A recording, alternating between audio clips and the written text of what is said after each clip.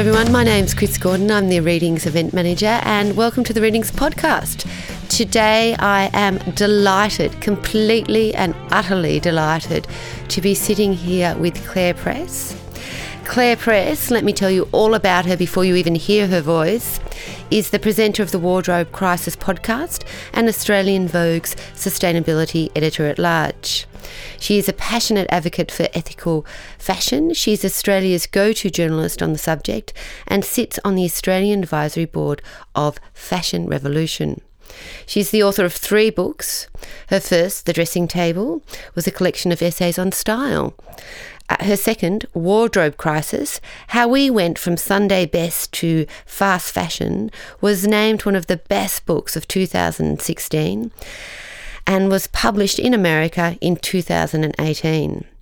Today, though, we're going to be talking about her third book, which is Rise and Resist, How to Change the World, and it's about activism, and it's actually quite an extraordinary sort of expose on what we're doing, why we're doing it, and what we could be doing. Other news about Clare is that she's a magazine junkie. She's a former Vogue features director and a Marie Claire fashion editor. She was also the features director at the Australian edition of the Sunday Star. Her words have reached 3 million readers, and until recently she penned Daily Life's popular sustainability style column. And many, many eons ago, you ran a vintage store. There is a theme to your work, Clare. Welcome. Thank you so much for having me. Such a treat for me. So you've written this extraordinary, powerful and hopefully very influential book, Rise and Resist. You've researched it incredibly well, I thought, and so your chapters range from everything from the incredible women's marches right through to the tiny house movement. There's actually quite a lot of movements going on at the moment. People have been changing the way that we live since the beginning of time, but you seem to have captured a moment in our history. Was that your aim? I had this idea that what we're living through now is a time that could be compared to that of the 1960s, where more and more people are kind of rising up and resisting, to use the title, but to try to reshape our world in a different way. Yeah. I'm quite 60s obsessed. That doesn't come out so clearly in the book in the end, but that was kind of my starting point. I was thinking about those times of revolution when all the kids took to the streets and said, we don't want the world to look like it used to. We want to remake it in our own ideal image. That kind of became this book about modern activism. Now, I come at this from fashion, as you mentioned, and you might think that's a strange way to come at it, but I think it it's actually sensible. I work now in sustainable fashion, and I like this idea of being a fashion activist. And if you think that sounds a bit silly or a bit crazy, it actually doesn't, because the global fashion industry is a giant, impactful, global industry that has huge ramifications on people and planet. It's the second biggest polluter after oil and gas, would you believe? I would, actually. And then also in terms of fashion, like if people are aware of the Rana Plaza factory disaster that happened in Bangladesh in 2013, where those buildings collapsed, killing more than 1,134 people, then we're talking about social activism. Most garment workers are women, so we're talking about feminism, we're talking about social justice. So all these elements kind of come into my work, but what I wanted to do with this book is to make those connections and say, if you care about sustainability, if you care about, I don't care where you come at it from, if you care about sustainable fashion or sustainable food or how we impact on our natural world, these issues are all connected. And what I wanted to do was then tell stories of people getting together to change the world into a more sustainable one. I think the result is quite extraordinary. It's very uplifting in a way, your book, I think. Thank you. Yeah, I think it's terrific in that way. But I wondered, did you think, is the written word the way to spread the word, so to speak? Oh, it's one of them. The reason why I said, thank you with so much enthusiasm then was because I really wanted to focus on the positivity in this piece. This book explores some pretty grim things, for example, climate change, plastic pollution. We talked about the women's marches, but the cultural context of feminism right now. Big stuff, scary stuff, sometimes overwhelming and upsetting, but I wanted it to be really positive. Hopefully I've done that, by sharing stories of people who are taking positive action. But is the written word the way to spread this? It's my way because I'm a journalist. Yeah. But I think that action is the key here. So writing's marvellous, fantastic, I'm doing it. But what I really celebrate is people getting out into the streets and community and doing. So writing's not enough. So what sort of influenced you to become this warrior of type? Why are you who you are?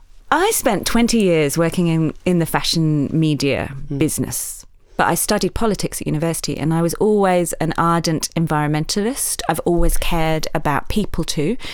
And I think for, 3/4 of my career, I kind of forgot that a bit. I was building my career. I was telling you what sandals to buy. I was telling you what hem lengths were going to be for spring. Thank you. That's fine.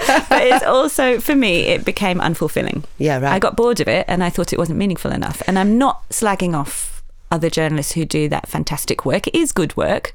But for me, it just became not enough. And I think that in the last 5 years, I've been trying to find my purpose. And in doing that, I've found motivation and momentum in trying to be a change maker.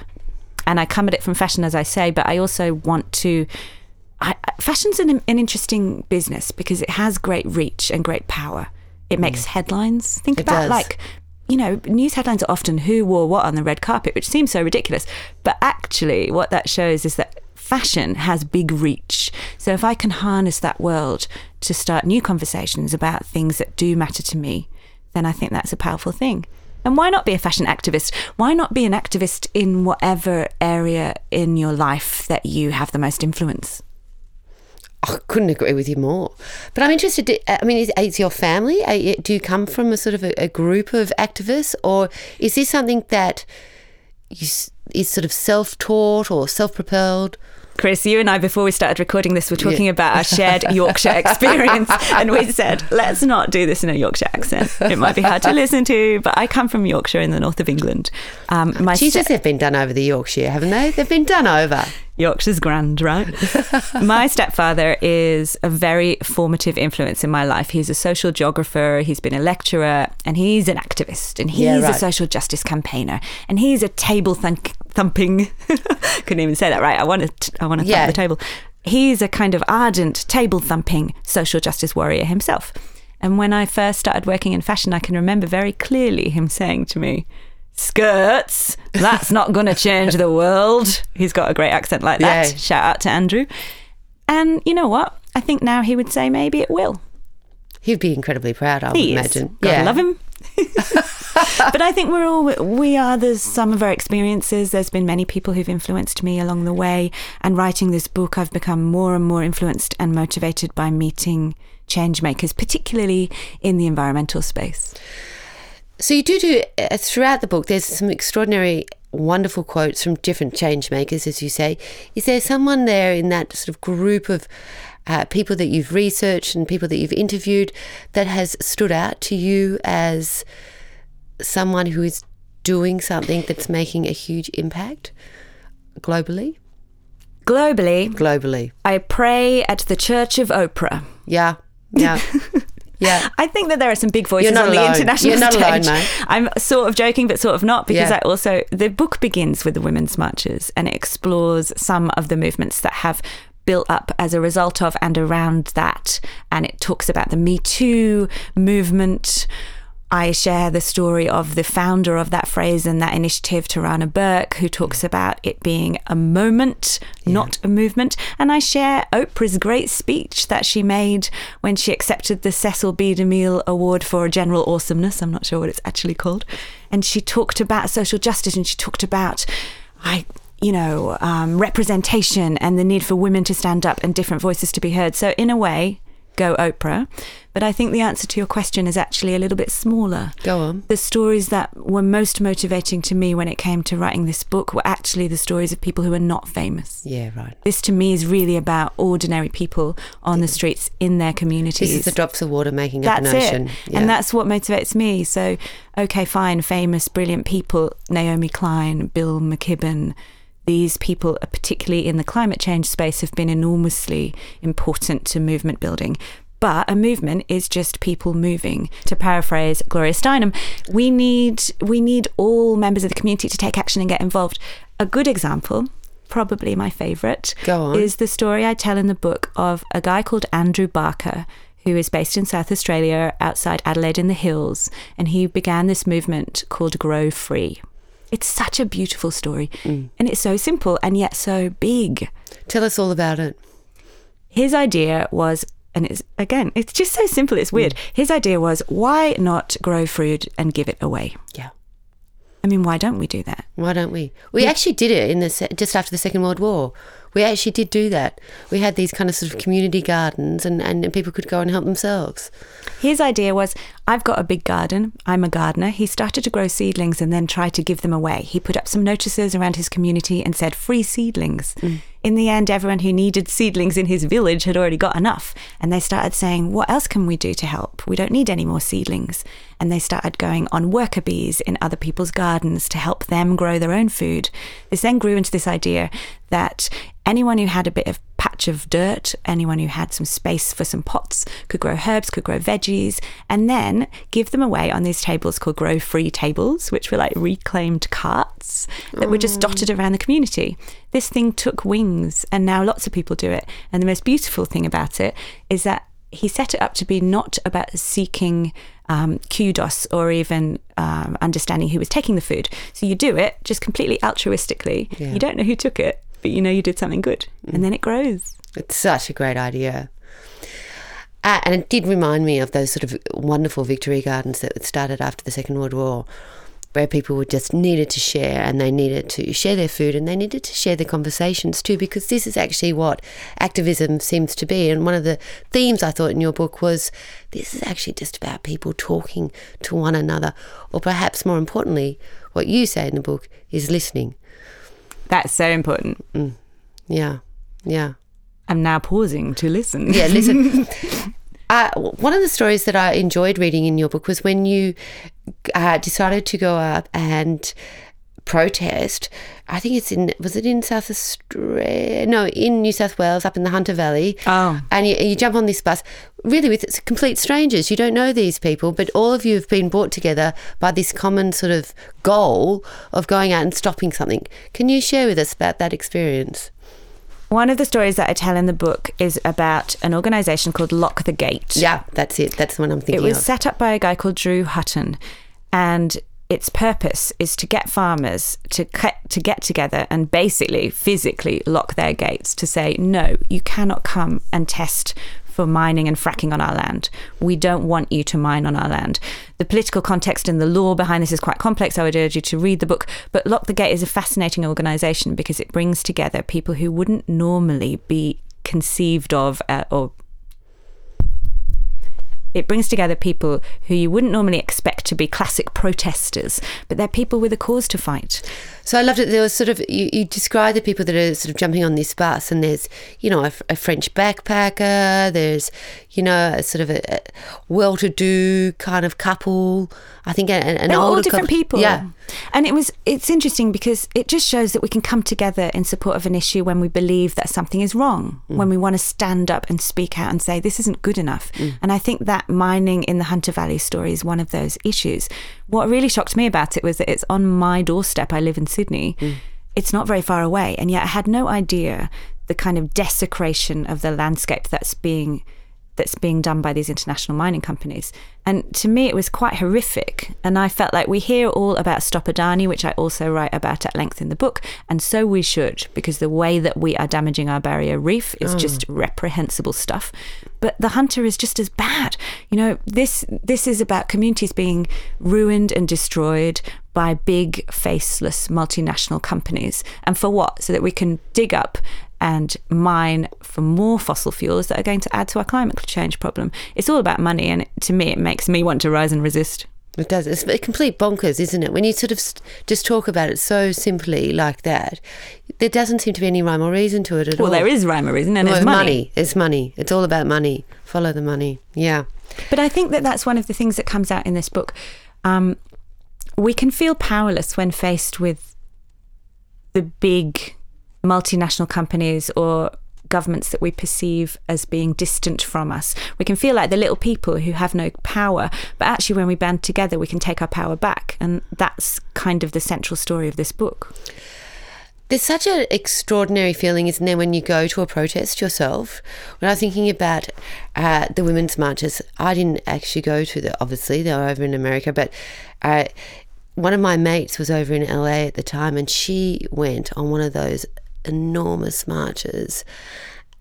She was out for 6 hours walking along. And it's exciting. Good energy. One of the best days of her life, because there she was talking to a whole range of different people, students right through to sort of grandmothers, and people were banding together, people were crying, people were taking photos of one another.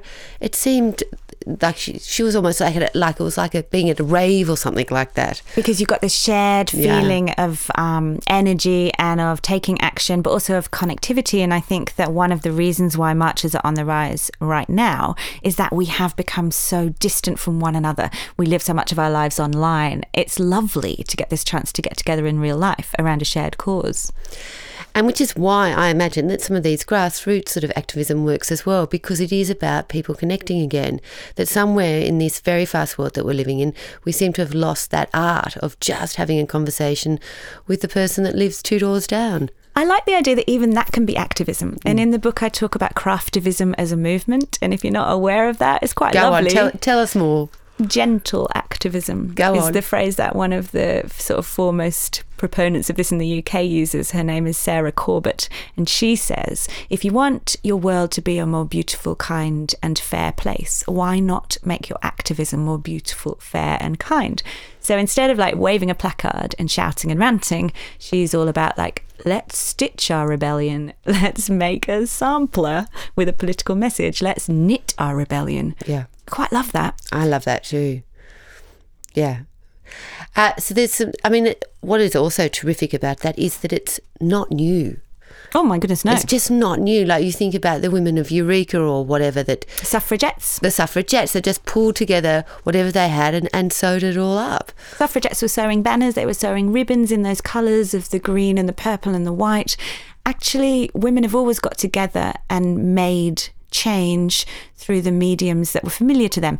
Now, I'm not suggesting that we all sit around in the kitchen and sew and that's the only way, but I do think there's power in that and there's nothing wrong with that. And the ways that we can form groups and make space to talk about issues, whatever floats your boat, whatever works for you. And if that's stitching or knitting in a group, I think it's fantastic. I think it's fantastic. And I do actually think that most activism does start in the kitchen. I think it does start over a cup of tea or a glass of wine and an idea and just 2 people gasbagging and saying, let's go out and do it.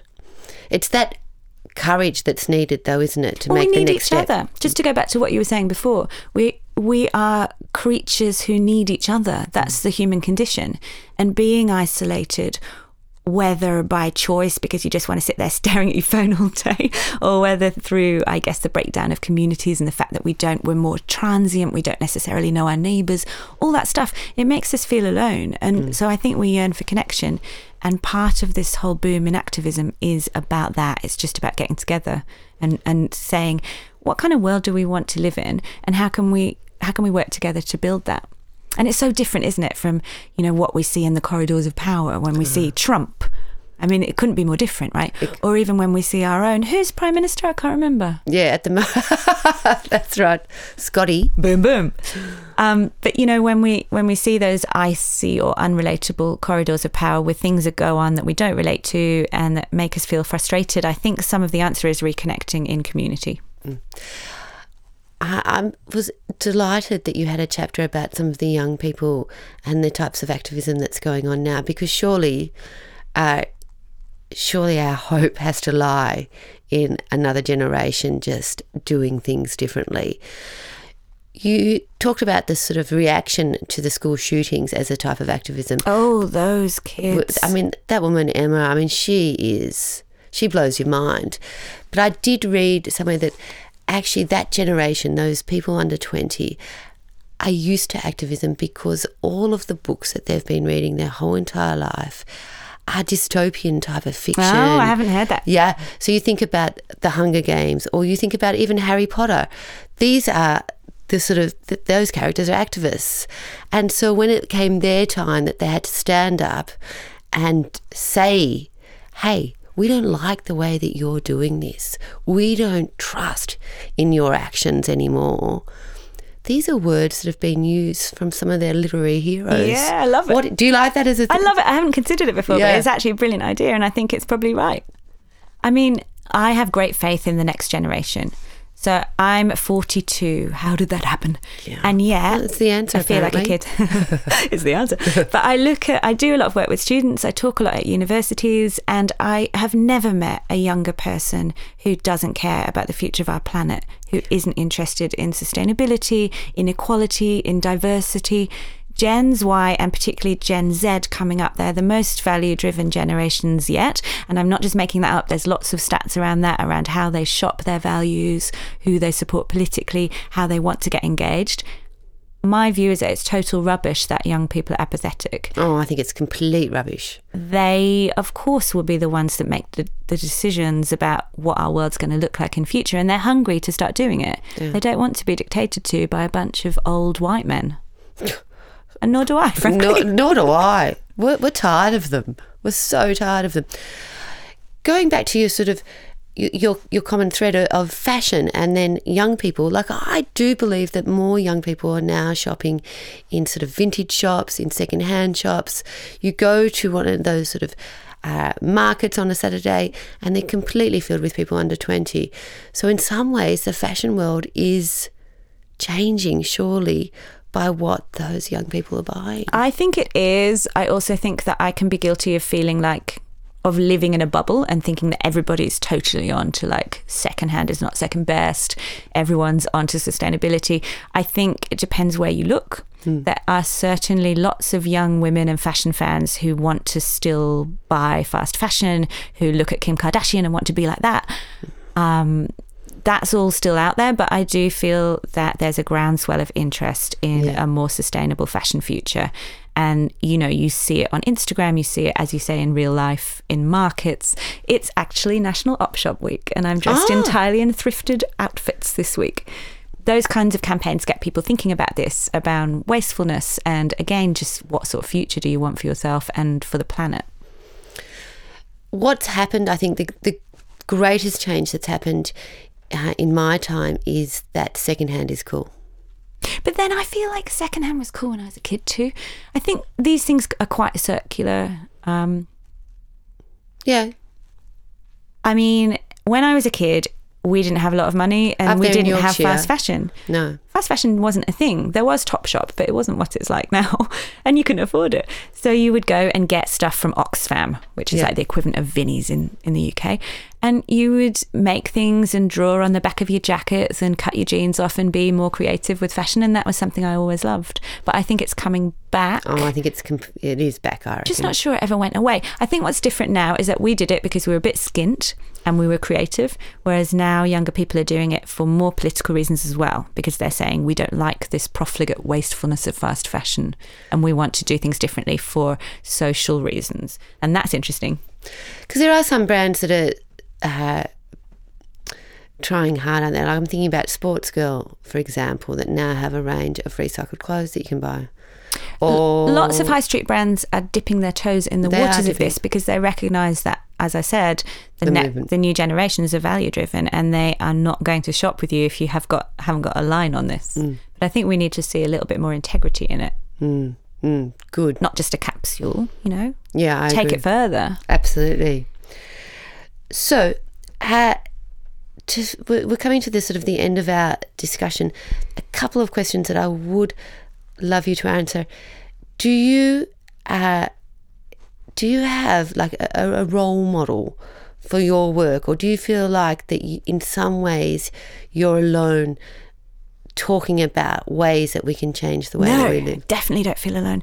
I feel enormously in relation to fashion, I should say. But even that, like, I feel really, really invigorated by all the people that I talk to. You mentioned that I have a podcast. It's my favourite thing because you're talking to people who are lending you their ears. It's such a privilege.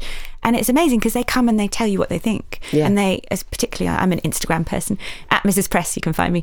And people send me messages and it's a conversation. And then it stops being this us and them thing. I don't want to be this beacon of vogueness alone. I want to actually be having conversation, and I'm seeing that conversation grow, and it's all comes back to this idea of movement building. So I don't really have a role model unless it's you. Like, it's the people listening, and I don't mean that to sound cheesy, but it's actually true. Yeah, that's really nice, actually. Are you exhausted? Sometimes. Yeah, I bet. It's a lot to carry around because you always have to be looking and you always have to be listening. I'm not really exhausted. Sometimes I'm exhausted because I quite like sleep and writing a book's quite hard. But generally speaking, I'm energised. I think if you have work with purpose, it's its own fuel. And I mentioned before that I used to do a different kind of job. I was tireder then. Interesting. Yeah. Interesting. The old sort of adage, if you find work that you love, you will never be tired, you'll never be bored. I think you can be tired, but I think that you can't be jaded. Yeah. And you can't be exhausted emotionally. Congratulations, mate. Oh, thanks, mate. Can we end on a Yorkshire note? Well, we can. Ta-ra. Ta-ra. But I do want to ask one final question, and we do ask this at every single podcast because we are quite... we're a bookshop. What can I say? We're just a bookshop. So we need to know, what are you reading right now, Clare Press? What are you reading? I'm slightly ashamed to admit that I am reading the Michael Wolff book about Donald Trump. Why are you ashamed? Because it's written by another white man, or... No, because I just don't... It didn't sit comfortably with me that I would be spending my nights in bed with Trump.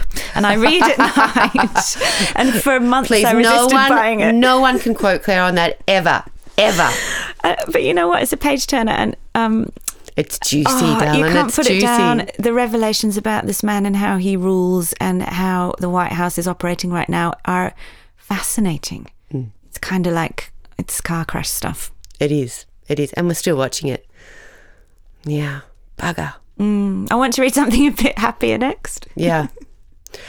Well, on that note, mate, I've just finished reading this terrific book, Rise and Resist, How to Change I was the World. On the edge of my chair then going, what are you going to recommend? I'm going to get it. I highly recommend your book. I found it moving. I got a little teary at times. I read some to my children. My children are 18 and 20. Yes. I read some out loud to them and spoke to them about my sort of theory of different role models. And I think that what you've done is that you've created a time capsule of our world when we're all moving and we're all desperately hoping for something better. So for that, thank you so much, Clare Press, and thank you for your time today. Don't make me cry. Oh, darling. Thanks for having me. Such That's a amazing. treat. Such a treat.